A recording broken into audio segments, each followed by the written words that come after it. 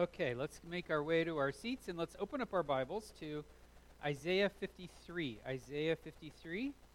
We've been working our way, Isaiah 40 through 66, and we landed in 53 a couple weeks ago, and I thought we would get through it in 1 week, and the 1 week has turned into 3, and so we're going to hopefully finish that off today. But before we get into that, I wanted to ask, we're going to have a bit of a kind of an extended introduction here in a second, but I wanted to ask if anybody had any questions so far about what we've been learning from Isaiah 53. This is a chapter that foretells the ministry of God's servant. You might remember that Isaiah 53 shouldn't be taken just as 53, but it's 52:13 through 53:12.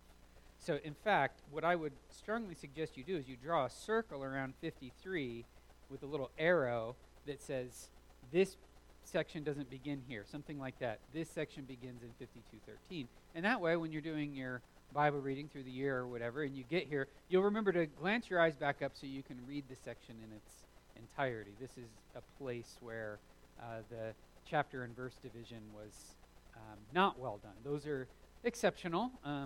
Most of the time they're fairly well done, but this is one of the more famous examples of that division not being great. But any questions so far? Pam, yes?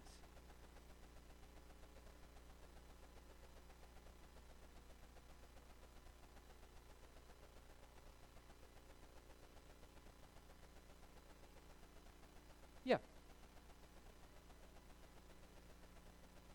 Yeah. And what did you find? I think I know what you found, but go ahead. Oh. Yes, exactly. That's exactly right. So let me fill this out just a little bit, okay? A lot of people come to the Bible with the presupposition that miracles couldn't happen, okay? And based solely on that presupposition, they decide, they bring an interpretation to it that's foreign to it. Okay? In this case, if you follow the text at face value, you have to accept that Isaiah said that Cyrus would come about 180 years after Isaiah lived.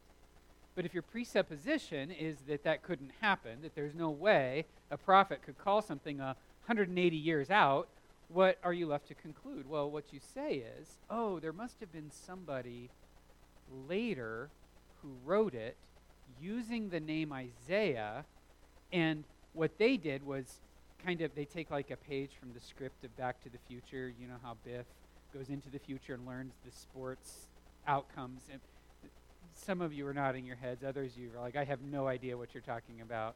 I'm a child of the 80s. Some of you are like, oh yeah, great illustration. Others of you don't know. In this movie, a person goes into the future, finds a sports encyclopedia. When he goes back into his time, makes $1 zillion correctly betting the right teams at all times. Okay, and that's what they say essentially this person is doing. He's writing with the writing in retrospect, saying Isaiah predicted this when all along he knows what actually happened. Okay, and scholars it got to the point in scholarship when scholars basically just assumed that this was the case. They called it Deutero-Isaiah, or in some cases they divided it further and called it, get ready for this, Trito-Isaiah, which is the Latin for third. This became very accepted in scholarly circles. There was one problem. A little boy was throwing rocks one day, and he threw a rock into a cave. How many of you little boys or even little girls have thrown rocks into caves before, or thrown rocks at things? Well, this is exactly what he was doing, a very little boy thing to do. And the rock, Pam, hit one of these ceramic canisters, and it made a shattering sound. And the boy thought that sounded unusual, and indeed it was. And he climbed up this little hill, and he found pieces of parchment rolled up and put into these canisters. he didn't know what they were. It was written in an ancient script. And he started, the way the parchments are written is Hebrew goes this way. And so the parchments were sewed edge to edge like this. Kind of like a quilt, but a very narrow one, because it's only sewed on one side. And the boy was unsewing them and taking the sheets into town and selling them one by one. He was a boy who threw rocks, but he was also industrious, okay? And somebody who was in the town was an archaeologist. He recognized what was happening. And he had the boy lead him to where he was, and thus were found the Dead Sea Scrolls. Okay? And in the Dead Sea Scrolls, in this first cave, it was called the First Qumran Cave, was found what's now known as the Great Isaiah Scroll. It's on display at the Hebrew University library. And it's a rotunda about the size of this room. And the Isaiah Scroll goes all the way around. It's an unbroken copy of the book of Isaiah that predates when scholars of the Deutero-Isaiah theory say it could have been written. So there were all these people that said, no, Isaiah wrote that. There was a man who came along after Isaiah. He wrote that in retrospect, and it happened in, whatever BC or whatever AD. And suddenly there's a scroll found, written and completed and preserved a significant amount of time before the experts said it could have possibly been written. Does that make sense, everybody? And all the conservative scholars puffed out their chest, and all the liberal scholars pretended it never happened. Okay, but Hebrew University has it on display, and you can go look at it and see this thing. It's called 1Q Isaiah A, and it's a complete Isaiah scroll that was written, that was copied probably in 300 AD, and has been completely preserved. Yes, Dirk.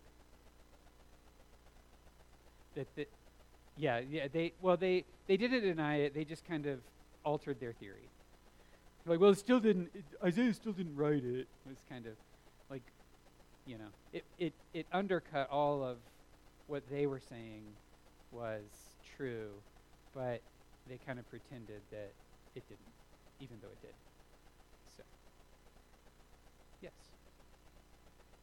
Scholars in theological fields are not unlike scholars in other fields, where they manipulate evidence.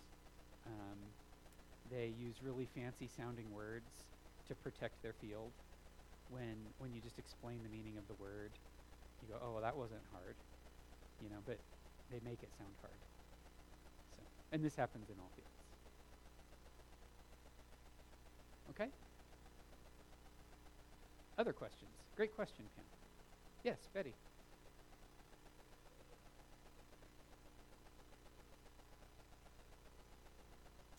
It was Hebrew, but have you ever seen an original King James 1611? What did you notice about that? It was probably beautiful. Could you read it? No. No, you couldn't. Because back then, I think F's are S's, and V's are U's, and there are some other ones like that, and it's very hard to read because language changes over time. And so the script that this Isaiah scroll is written in is written in a very ancient Hebrew script that was not being used, or the language had changed. And so if you're trained in it, you recognize it and you know what it is, but if you're not trained in it, it's hard to read. I've seen it. I went to that library. Obviously, they didn't open up the glass and let me look at it. I've seen pictures, facsimiles of it, very up close, and I can make out probably half the words because it's changed a good bit from the Hebrew that I've learned to the Hebrew that's up there. Just the characters are different. And I'm sure with a little more training, I could see more, but yeah, but just with what I know, that's it. Yes, Opal.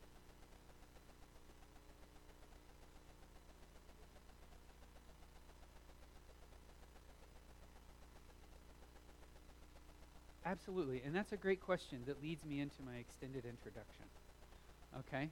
So before we get to my extended introduction, let's see if there's, I will answer that question in just a moment. Okay, are there any other questions?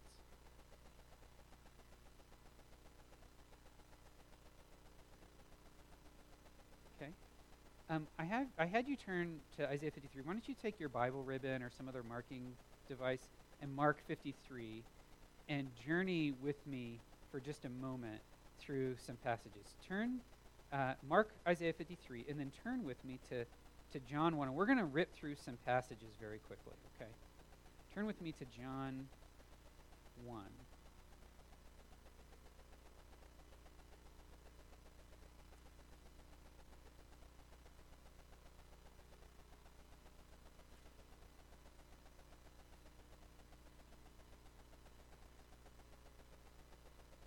I'm sorry. I made a mistake. Go to the last chapter of John. Go to John chapter 21. I was thinking wrongly.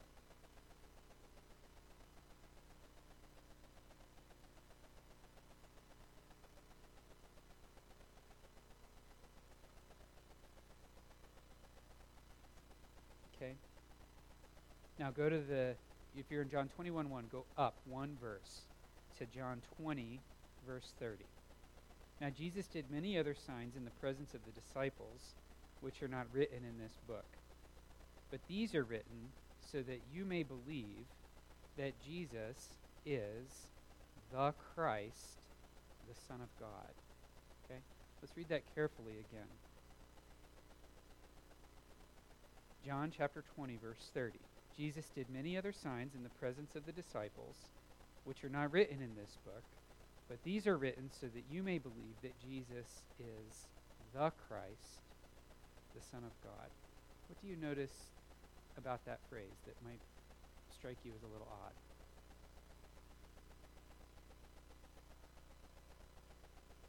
Not that wording.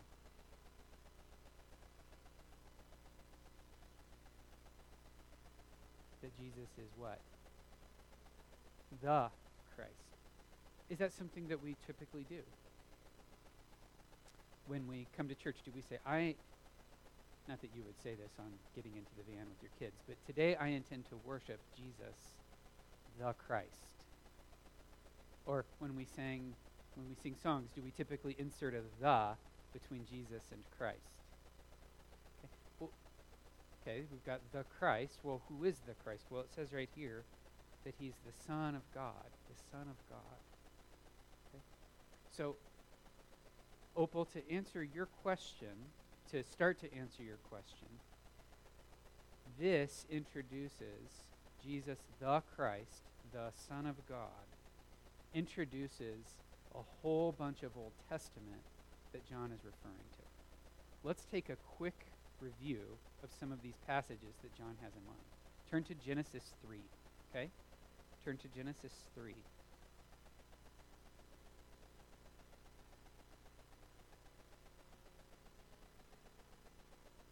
Okay? The man and the woman have sinned. They've eaten the fruit. God says, in the day you eat it, you'll die. God comes to the man and says, why did you eat? And he blames the woman. Okay? The man said, the woman whom you gave to be with me, she gave me the fruit of the tree, and I ate. Okay?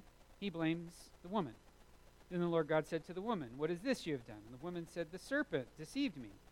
And then she gives a confession, and I ate. So then the Lord turns to the serpent, and he says this in the presence of the man and the woman. This is really important that he says this in front of them. He says, because you've done this, cursed are you above all the livestock. Now go down to verse 15. I will put enmity between you and the woman, and between your offspring and her offspring. He shall, our translation says bruise, but it should be crush. He shall crush your head, and you shall bruise his heel. So what do we conclude from these verses? What do we conclude from these verses? that there's a person coming who will crush the serpent and the sin that he created. We're to conclude that he'll be born. He's going to be a son of a woman, and we confirm that he's going to be a son. He will crush. He will crush.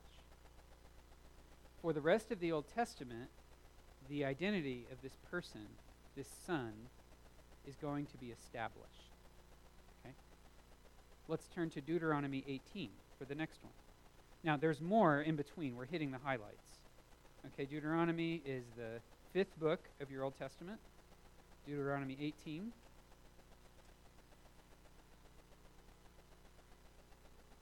Go to verse 15.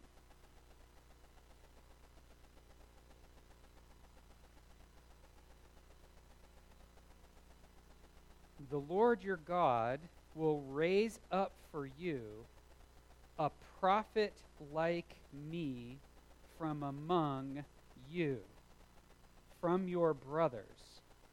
It is to him you shall listen. So what are we to conclude from these verses? That God is going to raise up a Jewish son. God is going to raise up a Jewish son. You could also go back to the promises of Abraham. In your seed, all the nations will be blessed. And he says seed singular, not seeds as in many sons, but one son in particular will be a blessing to all the nations. And here in Deuteronomy 18:15, we're told that this person will be a Jewish man. And what will he be? He'll be a what? What will he be? A prophet. He's going to be a prophet. He's going to be a preacher. Okay? Now, go to Psalm 2. Psalm 2. Again, there are many other passages we could turn to. Psalm 2. Oops. There's many other passages we could turn to, but I'm hitting the highlights. We're going to turn to 3 Psalms. Okay, Psalm 2. Why do the nations rage and the peoples plot in vain? The kings of the earth set themselves against the rulers and take counsel together against the Lord and against his anointed. Okay, that's important. The prophet from Deuteronomy 18 is going to be an anointed person. And now suddenly we're talking about an anointed person, a person who sits in the heavens and laughs. Go down to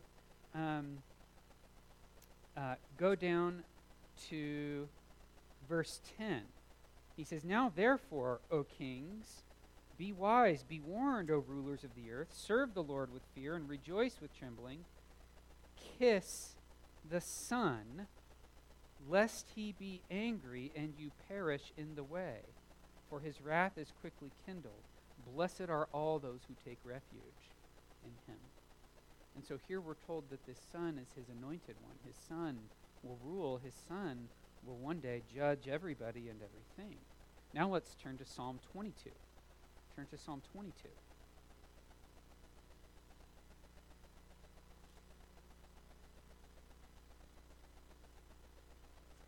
So far what we've heard is nothing but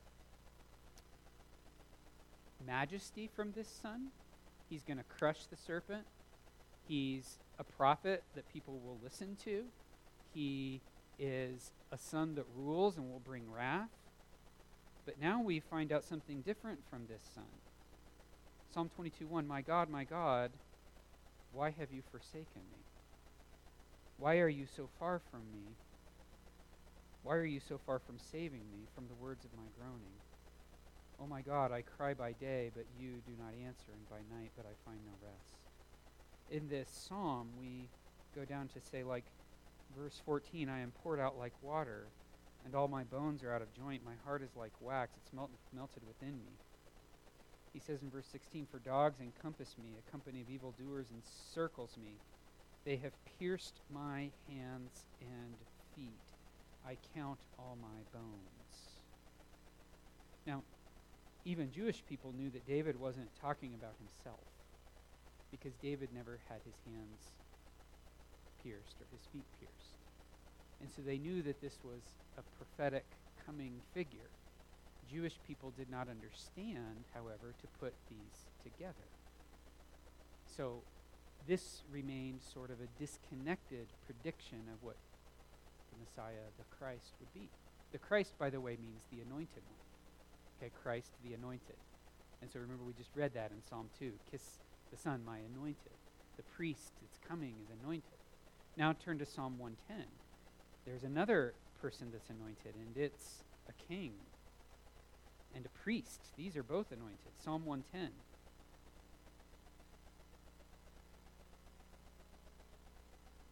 The Lord, Yahweh, the self-existent one, says to my Lord, sit at my right hand until I make your enemies a footstool. This Son, this Lord, is going to be a Lord. He's going to be a king. The Lord sends forth from Zion. Your mighty scepter rules in the midst of your enemies. He's going to be a king.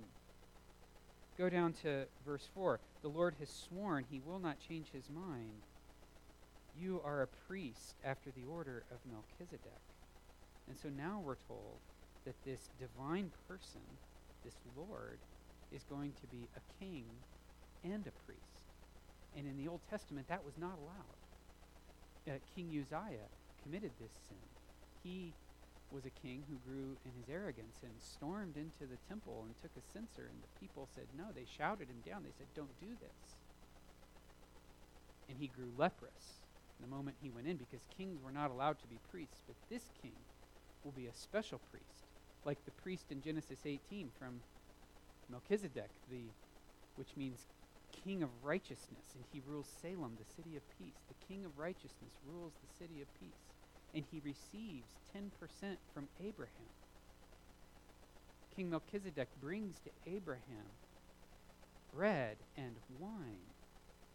The king of righteousness rules the city of peace. And we're told here that this is the priesthood that the Lord Jesus Christ will have. It's one of a kind. Nobody else can have it but the Lord Jesus. But this coming person who's also a king. Okay. So we've toured some of these. We also have verses like chapters like Isaiah 7, Isaiah 7:14. He'll be born of a virgin, and he'll be called God with us. God with us, Emmanuel. So, Opal, what we see is we have these predictions of the Messiah that predict the anointed one as a conquering hero in some form.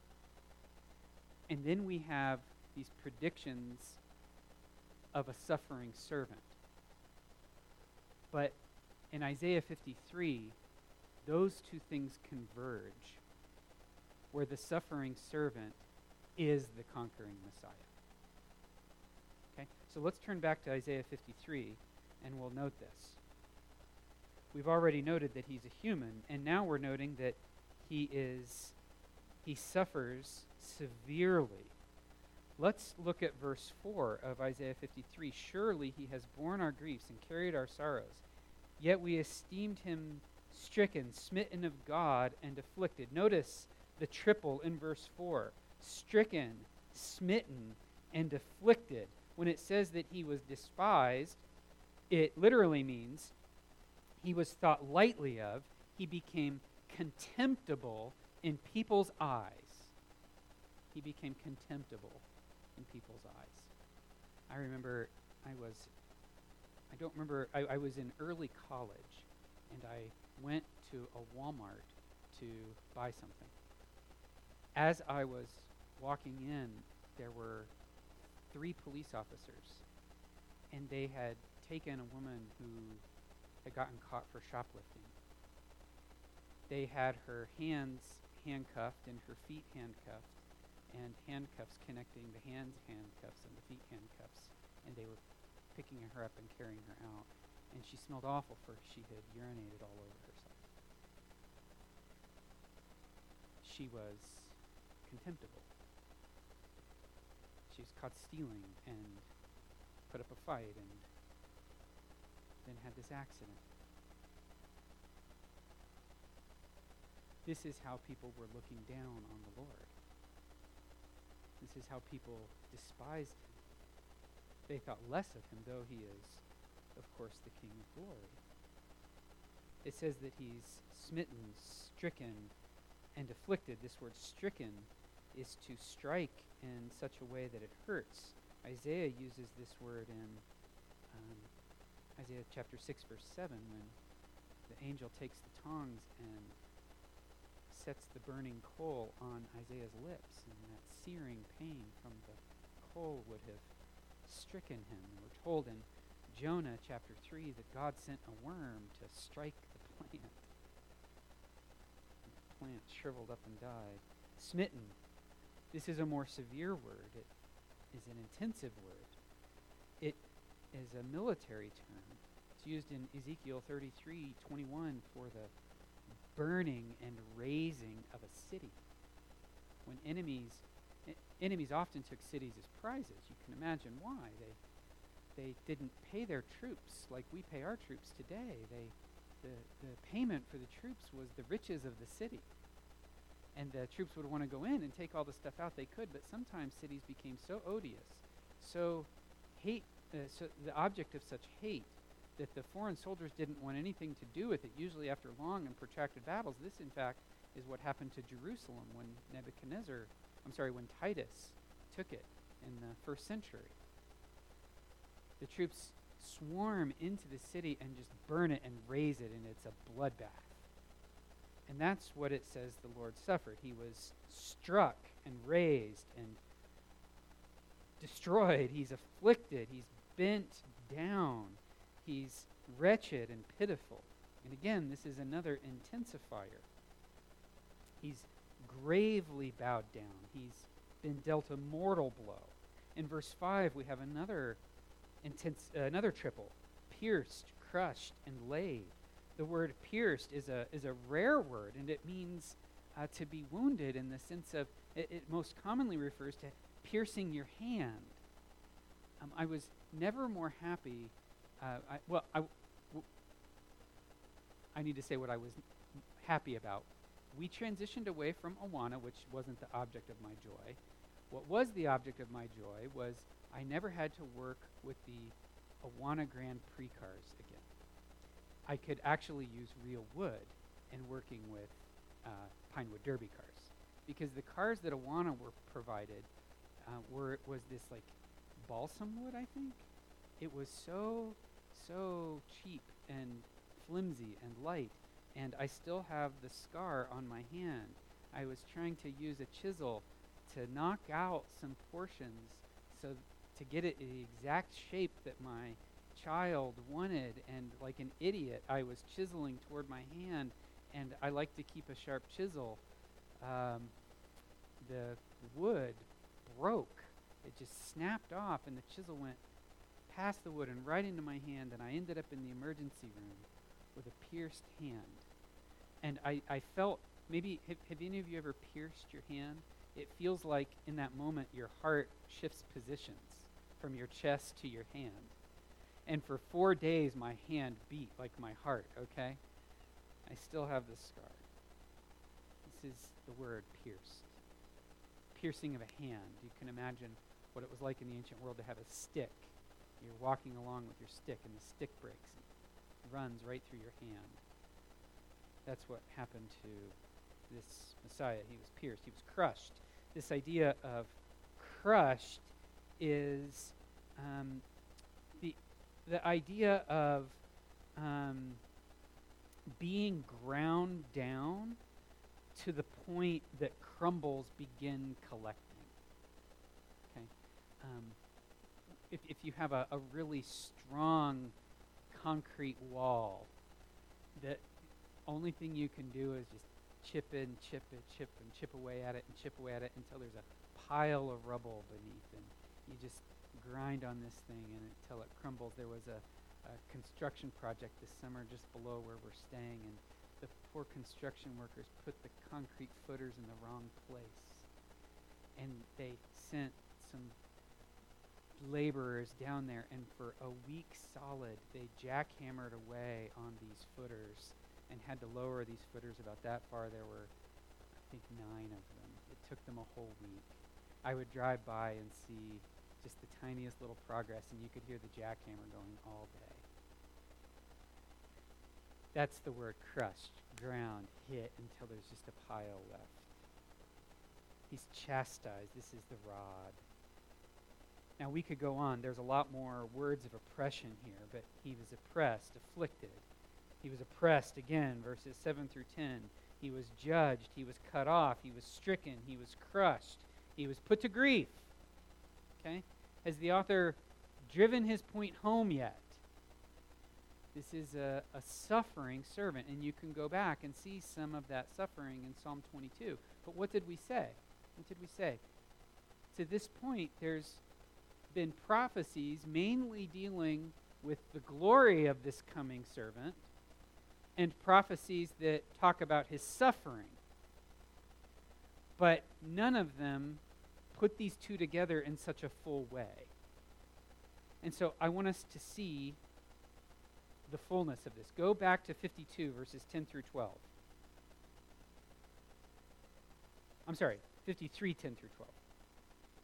It says, "Yet it was the will of the Lord to crush him. He has put him to grief.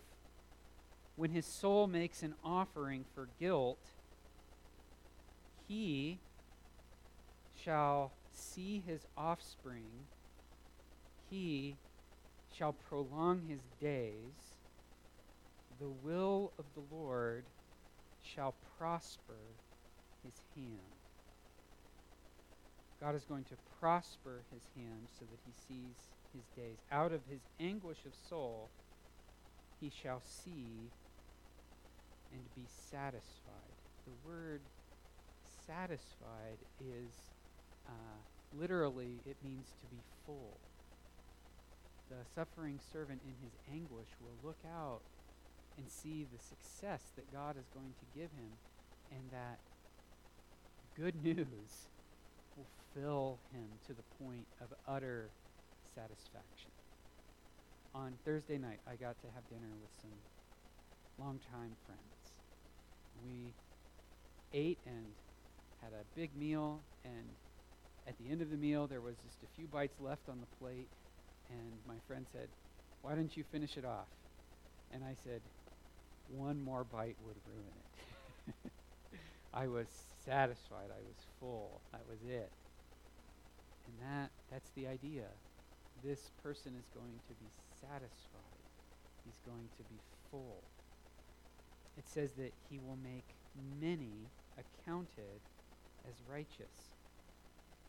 By his knowledge shall the righteous one, my servant, make many to be accounted righteous. Opal, this answers your question a little bit more. This is the concept that the Apostle Paul uses with the word justification. Okay? When Paul says that we have, Romans 5:1, having been justified by faith, we have peace with God. Having been justified by faith. The word justify, it might sound kind of technical, but it's important. The word justified doesn't mean he makes you righteous. It means that he declares you to be righteous. And when you are glorified, that is when you are made righteous. Now, the declaration of righteousness is uttered from the King of Kings, from the Judge of all. And so his declaration in a courtroom stands. Perhaps this would be a good illustration. I did get to go see the adoption that Matthew and Heather had, and they told them before the adoption took place, they said, "This is irrevocable." I don't know that they said it in those words, but the judge essentially said, "As soon as I say this, it's done and it can't be reversed. You're aware of that." And they said, "Yes, we are aware of that. We accept that this can't change once." Did the judge take the gavel and knock it? I don't recall. But if they did, then that would be the moment. And that's God's moment. He says, "I declare you to be righteous. It's binding now." And the God who speaks reality into existence has declared you righteous when you put your faith and trust in Christ. It is done on his declaration, not on your works. And when the day comes for you to pass over to the other side, you will be made righteous. And that explains why it is we struggle with sin. We struggle with sin. There's this false notion that we shouldn't say we're sorry to the Lord until we really feel sorry, or until we're sure we won't do it again. Hogwash. We're broken. We're sinners. You're going to do it again. Okay? And you tell the Lord you're sorry. By your grace, I'm going to run from this. And you're going to do it again, and you say the same thing to the Lord. You're declared righteous. He's declared you to be righteous, and that covers you from your sins, past, present, and future. And that's what Isaiah is alluding to here. Many shall be accounted righteous. Upon the judge's declaration, you'll be righteous. And he follows through on that declaration and actually makes you righteous when you pass over to the other side. Verse 12. He will have many. How do we know that? Therefore I will divide him a portion with the many, and he shall divide the spoil with the strong. Why will he have many? Because he poured out his soul to death and was numbered with the transgressors, yet he bore the sin of many. He bore the sin of many. He will have many because he became sin for many. In fact, we're told in 1 John 2:2 that he became the propitiation for the sins of the whole world. Christ's suffering and atonement is sufficient to cover the sins of all people forevermore, because he's co-equal with God, and therefore he quenches the wrath of an eternal God. And this act that the suffering servant does provides the substitutionary gift for the many. And how many years before Christ came was this predicted? Anybody want to remember? 700. Dirk got it. 700. How accurate, huh? Now, you've probably heard it said that Old Testament saints looked ahead to this person in faith, and we look back to this person in faith. Do you see from Isaiah 53 how true that is? They had symbols and so forth to lead them to trust that a person was coming that would make an end to all those symbols. And we look back at the person who made an end to all those symbols. They looked forward in faith, and we look back in faith. Therefore, Habakkuk says, the just shall live by faith. Whether you're pre-Christ or post-Christ, we live by faith. We walk by faith. Well, I hope you enjoyed this little journey through the Old Testament about the Messiah and seeing how they converge into this one. We'll move forward beginning 2 weeks from now. We have a guest speaker for next week. Rick Atkinson of Acorn Ministries is going to be presenting in both Sunday school and worship next week. Looking forward to having him. But we'll jump back into Isaiah 54 following that. Let's pray. Father, thank you for our time. Thank you for this passage where we see so much of your truth converge on one place.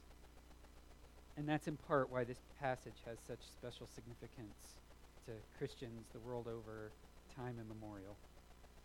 And I pray that we would continue to marvel at how you put your words in the mouth of Isaiah so that these people could see the coming, and so that we can see how you so clearly predicted his arrival and his substitutionary atonement. May we place our faith and trust in that afresh. For we pray all these things in Jesus' name.